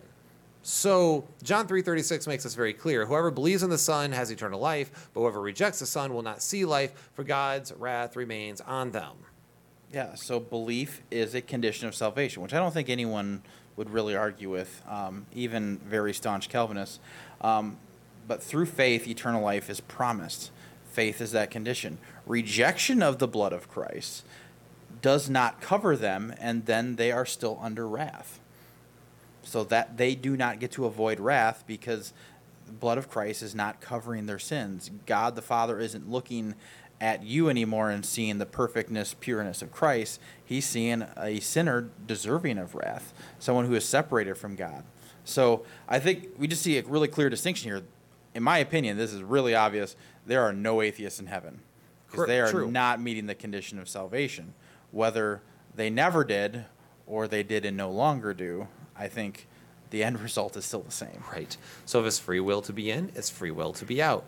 Angels left heaven, and they are spiritual beings, not flesh like us. They also have free will to leave, though, and so do we. They left heaven. If angels can leave heaven, I'm pretty sure you can leave your covenant. Just going to throw that out there. And we're in the flesh, and we know that it's weak. What are the angels' excuse? Right. And I'll admit that was more a rhetorical point, but I still think it's an interesting point to ponder. So when people have leave the faith, and this is the thing, so we saw Rhett and Link leave the faith. We've seen Marty Sampson leave the faith. That's what actually put us on the map. Was that episode? We've seen quite a few other people leave the faith. So Joshua Harris. Right. I have him as an example. Right. Yeah, we have plenty of people who've left the faith. So we've had people that leave the faith. So when people leave the faith, if we just say that they were never saved, but to begin with, but these people are convinced that they were. Like, Rhett and Link were like, dude, we were Christians. And if you ever listened to their stuff beforehand, they were. Everything they said was like, yep. For crying out loud, they were missionaries. They did it for years. And then some little things came creeping in and started slowly making them drift away. So remember, it only takes the faith of a mustard seed. Only a little bit of faith to move mountains, right? Only a little bit of faith to justify you. But if you drift away, there's the problem. Yet these people are convinced that they were Christians. My next question is, are we not to believe them? Are we not to say that, oh, no, man, you never believed in Jesus? Well, that's like, Can you imagine how gaslighting that must feel when you drift away? Like when Eric Skorzynski left the faith, I never said, you were never a believer. I was just like, yeah, you went apostate. Yeah. Now, that's not because I'm trying to be a jerk. It's just the term we use. That means that someone left, right? Apostatize. It has a negative connotation, so I get why people don't like it. Probably should have negative consequences. Yeah, exactly. So are we not to believe them? Like, dude, I had many chats about Eric's faith with him, and then all of a sudden that all happened. But I've had many conversations. He was a believer. So are we just to just doubt them? I feel like all you're doing is gaslighting them. So all you're going to do is frustrate them when they say, no, I was a believer. I was a believer. I did believe all that. I just think it's wrong. I think it's garbage. And then you have to, that's when you should sharpen your iron a little bit, learn some apologetics, and learn how to start battling for your faith. But then also, if these people are absolutely convinced that they believed in God, absolutely convinced that they were saved, that they believed in Jesus, his death, burial, and resurrection, then how does one even know that they are saved to begin with? Because how you can't really know then, because you right now could be super convinced that you are saved. Yeah, no, I am saved. I say, but how do you know? Because Rhett and Link were just as sure. So is Eric Skorzynski. So were all these other people. They're just as sure that they were saved and that they believed in Jesus. They all believe that they were Christians. So do you know? Because you could just be as deceived as them. You don't really know then. You don't. So they don't really have. You just could you could just believe it's all an illusion, right? It could just be you thought you did, but you never really did, which doesn't make a lot of sense because thought is literally the way we interact with reality. Yeah, and Paul is telling the Corinthians that they can test to see if they are in the faith. So that must be known. So either you have to, if you accept once saved, always saved, you have to gaslight in one of two ways in order to stay consistent. Either you say, nope, you're wrong. You didn't realize that you weren't saved this whole time. You're dumb. You're an idiot. You didn't understand. Or, no, you're dumb and an idiot right now because you are still saved. You just don't realize it. Don't. You should listen to me, and I'm going to tell you that you are actually saved. And they're going, what are you talking about? You make me feel like I'm losing my mind right now. And that is what gaslighting is. Right. So because you're denying the reality. You're denying reality and you're inserting a new one. You're not taking their word for it, and you are telling them what they think. Right. How arrogant are you? Because those who left the faith are convinced that they once believed it wholeheartedly. We also believe it wholeheartedly. So how do you know your wholehearted faith is more legitimate than theirs? By testing it and by keeping your faith. That's all there is to it. Meanwhile, mine and Brian's position means that one can know that they are saved because it's not just a singular event, it's a continual faith. In fact, if you actually read a lot of the faith that is like salvation, I should say, is oftentimes in the future tense. It's meaning that you will be saved. So it's a continual faith, a belief in God and the resurrection for sins. So a few things to note. Apostasy, what we're talking about here, is not being angry at God. No. It's not having a crisis of faith. So, you having doubts and questions and all that, that is okay. That is the mire. But that doesn't mean that you did a full rejection of the covenant, saying, nope, I am not a believer. I refuse to ever believe it again. And I hate anything to do with God. We see those atheists all the time. You said earlier, it's not something you're just going to accidentally drop salvation out of your pocket. Right. I don't think it's an easy thing to do. I think this is actually a pretty difficult and explicit thing that you do. It's not like, oh, I guess I don't believe anymore. I think you can accidentally start heading that direction, and that is the drifting away that Hebrews. And that's when you need to do a you need to go, okay, am I going to go down this road? I've talked to people who are like, yeah, I know, I remember drifting, and then when I got there, I had to make a decision. Mm-hmm. Am I going to do this or am I not? It is also not backsliding and falling into sin. Romans 7 makes that pretty clear. You can't sin your way out of salvation. Okay, it is not a time of unrepentant sin either, because we've all done foolishness. Okay. But in many parts, Paul talks about surrendering people to Satan and a shipwreck of their faith, and I think we're going to get to that here in a minute. But how do you answer a situation like Joshua Harris? So that's a legitimate question I want you guys to ask yourself, which is, he's the author of I Kissed Dating Goodbye. For all possible evidence, he was acting like a saved individual, possessing spiritual gifts and doing good work. But now he's an outspoken atheist. Yeah, so is this an example of someone just fooling everyone and just... Yep, he was never saved, and he was just pretending. And is Christianity so easy to mimic? Like, what is the Holy Spirit actually doing if it's so easy to just pretend to be a Christian? I was like, oh, yep, he's saved too. Yep, and then, oh, I'm an atheist. Oh, yeah, you were never saved. Or is this an example of true apostasy? is he still saved? Are you going, oh no, you're wrong, right? Those two sides of it just don't make sense. He was never saved. He's still saved. When you're talking about someone who's like, I was a Christian and now I'm an atheist. I do not believe, I reject God exists. I reject salvation. I reject Jesus. They might even say, I don't even think Jesus maybe even existed, right? You go all the way to that spectrum. I don't see how you could just say, well, they still believe. They're still in Christ. So again, I would say only God knows. So it's probably best for us to just take them at their word. Right. I think that's the only consistent thing that you can do. So then you got to ask yourself, is this an example of true apostasy? Maybe it is. Maybe you've been holding on to just a doctrine for no real reason besides that's what you were telling. You're scared of the other side.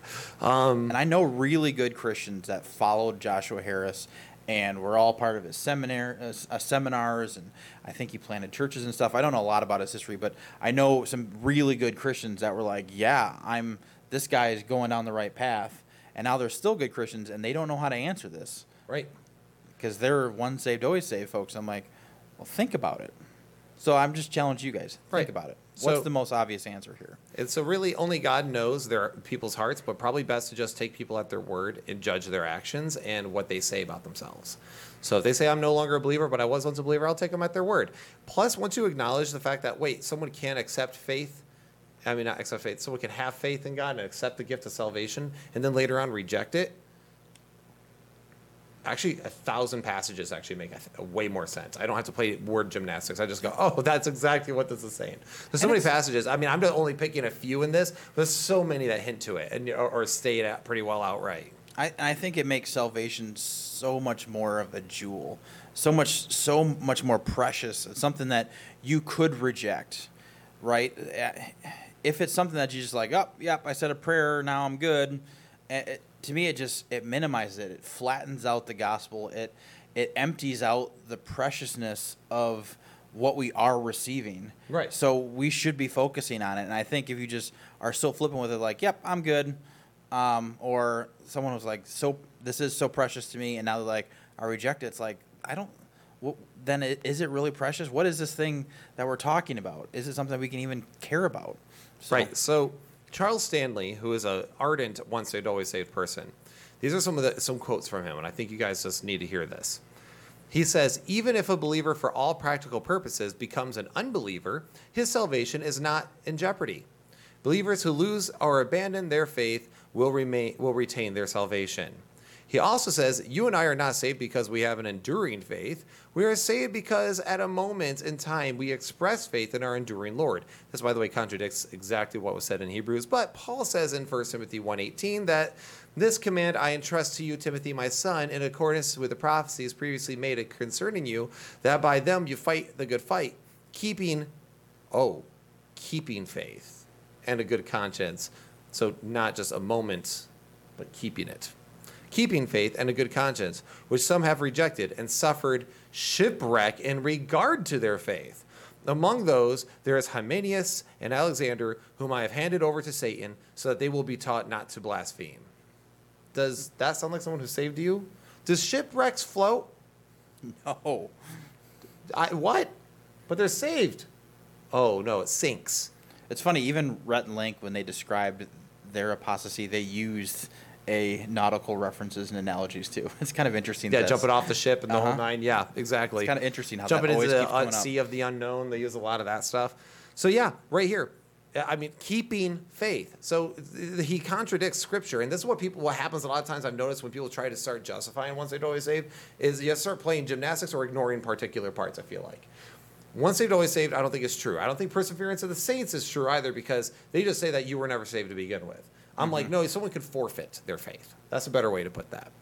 So notice he said keeping faith, and since they rejected to do so, they have now made a shipwreck of their faith. So again, shipwrecks don't float. They rejected it. They now belong to Satan. And remember, Jesus died and rose again to destroy sin and death, which was the power of the devil, Hebrews 2:9. He broke that so that way he could redeem us from Satan's grip.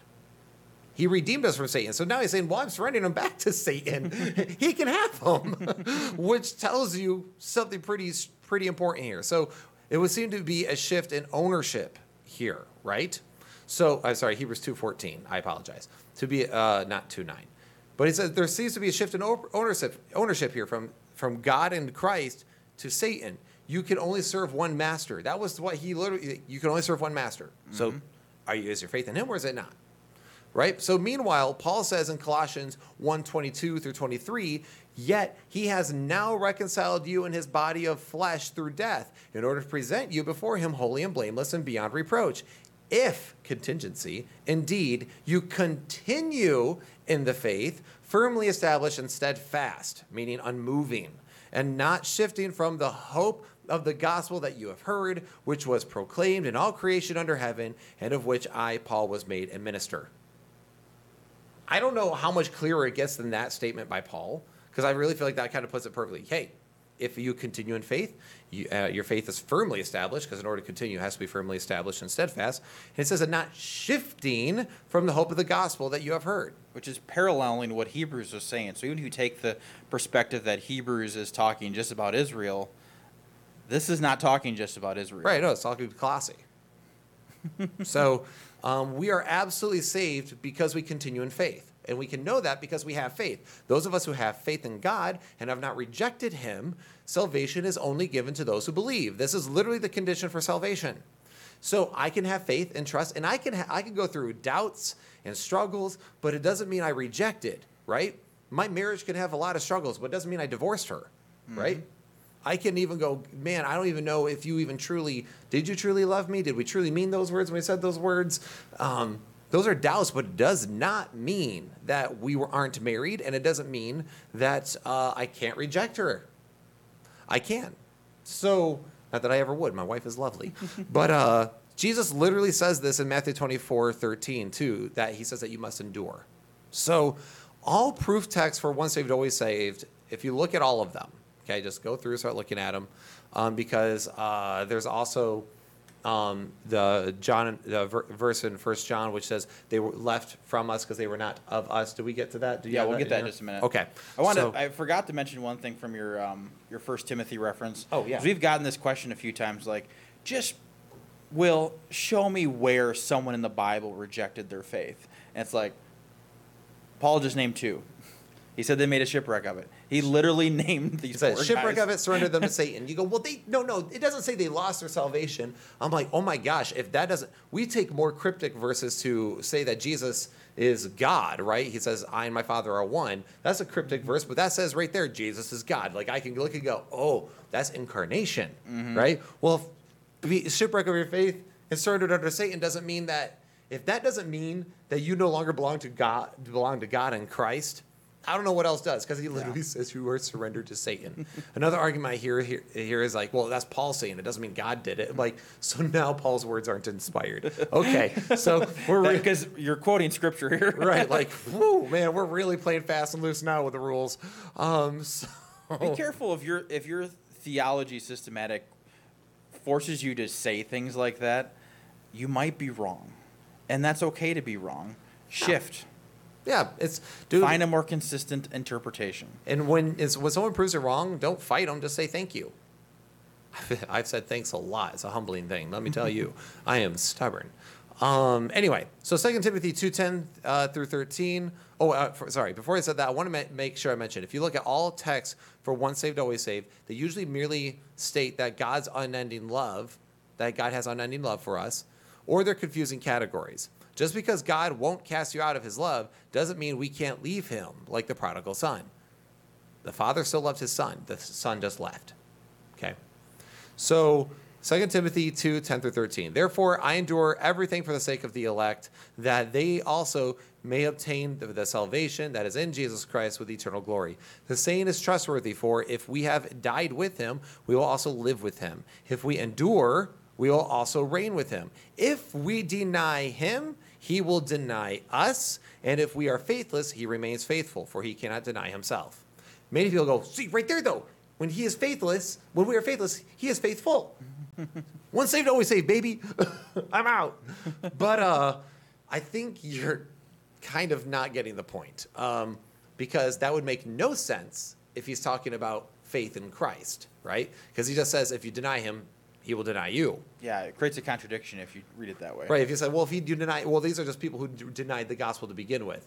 But then those who are faithless are those who accepted the gospel but are just really struggling in their faith, or rejected him afterwards, but they didn't really fully reject him. But then he's still faithful to them with their weak little faith.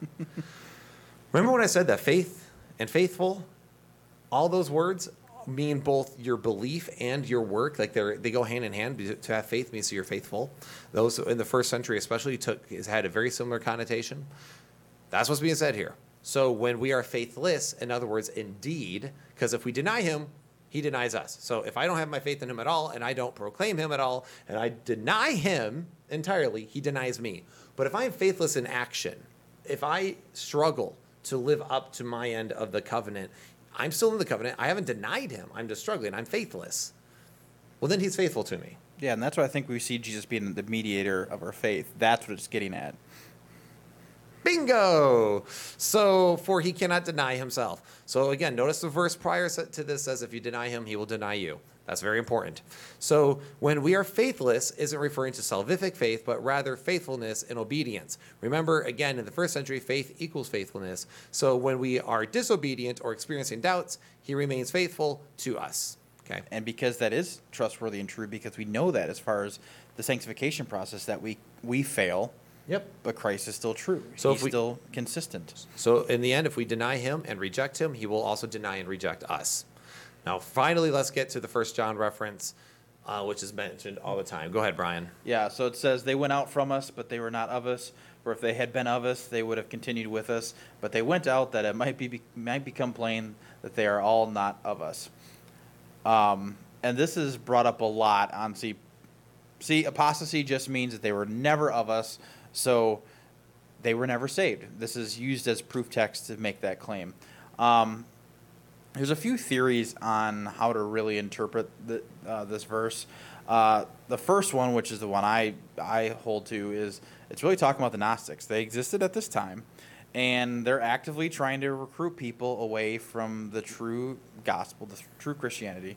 They're infiltrating churches, right? And when they fail, or they give up, or they finish their being wolves in sheep's clothing, they go out from them, and now they show that they are distinct, and they are not part of the Christian body. They are not part of the church. They are distinct. They are unbelievers. They were never of us. They are the goats among the sheep. Mm-hmm. Another idea is it's talking about a specific situation that is being described. It's not a global take on all of apostasy. In this case, there were some people that were of the church that were not true believers, and they showed that because they left the church. That specific situation. That also makes sense, and then you couldn't apply it globally. That's just another idea. Or it could also mean that they were never truly saved, signify them no longer being part of these body of believers.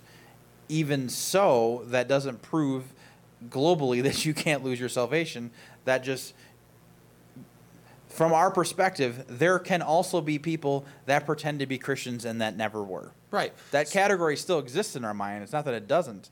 We just don't use that every time we see someone who is no longer a professing believer. Right. So the thing is even if you're saying that John is talking about some of these people here and that these people left from them and they were never actually really Christians to begin with, great. So that just creates a different category of person. It just means that there are people who are deceivers among you. And I wholeheartedly believe that exists. That's an actual category that exists. However, it does not negate the swath of other passages that we have read and that we have discussed ad nauseum at this point. Yeah. So don't use this as proof text. So either way, I think it's talking about Gnostics, which also goes into that whole idea that there's deceivers among you, there is goats among the sheep, and when Jesus comes back, he separates the sheep from the goats. So I think it even calls them like little antichrist, which would make more sense. Right. So certainly it's not a good proof text for eternal security either way. So just because a verse talks about God's unending love or that he will never forsake you, doesn't remove the condition of believing. Right? He's not going to reject you or forsake you if you continue to believe in him. But if you deny him, he will deny you. God promises eternal life to those who believe. So be careful not to twist that. It's eternal life to those who believe. So it's better understood as really surrendering your salvation or forfeiting your salvation rather than losing your salvation. Losing salvation has a lot of baggage to it, and people freak out. But I've noticed when I say, well, I think your salvation is something you can forfeit, people go, well, I guess that kind of makes sense. And it's weird. I just make that little shift, and it's like it starts clicking for people. But bottom line is, I think we can say that we don't believe once saved, always saved is necessarily accurate. I think there is eternal security. I think the Bible shows that there's eternal security for the believer. Mm-hmm. So you must continue in the faith, keep the faith. And when you're in the faith, you'll manifest fruit of obedience. And it won't be perfect because Romans 7 makes that clear. But man, that will be there. Right? There will be some existence of it. Otherwise, as Paul said, there's that one guy who's sleeping with his mother-in-law, and there's no sense of repentance. Instead, they're arrogant about it, not doing anything about it. He's like, he's surrendering you to Satan, dude. Like, I'm done. Like, you can't. He's basically like, there's no way you can actually be part of the covenant and be partaking this deeply into something. And now people go, well, where's the line? Because I know that's what I'm sure Pastor Tommy will bring that up, and I think that's a perfectly fair question. But honestly, the Bible is pretty vague on that. Because if you love me, you keep my commandments. Well, if I don't keep his commandments, does that mean I don't love him? Well, no, it means I love him. But also Romans 7 says that makes very clear that we oftentimes will still struggle with the flesh. We don't know where that is, but we do know the one condition.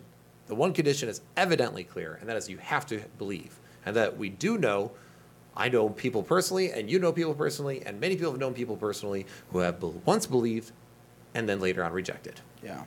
And I think it shouldn't change how you respond to people. I think even from my perspective, where I don't think that if you reject salvation, you can get it back, benefit of the doubt.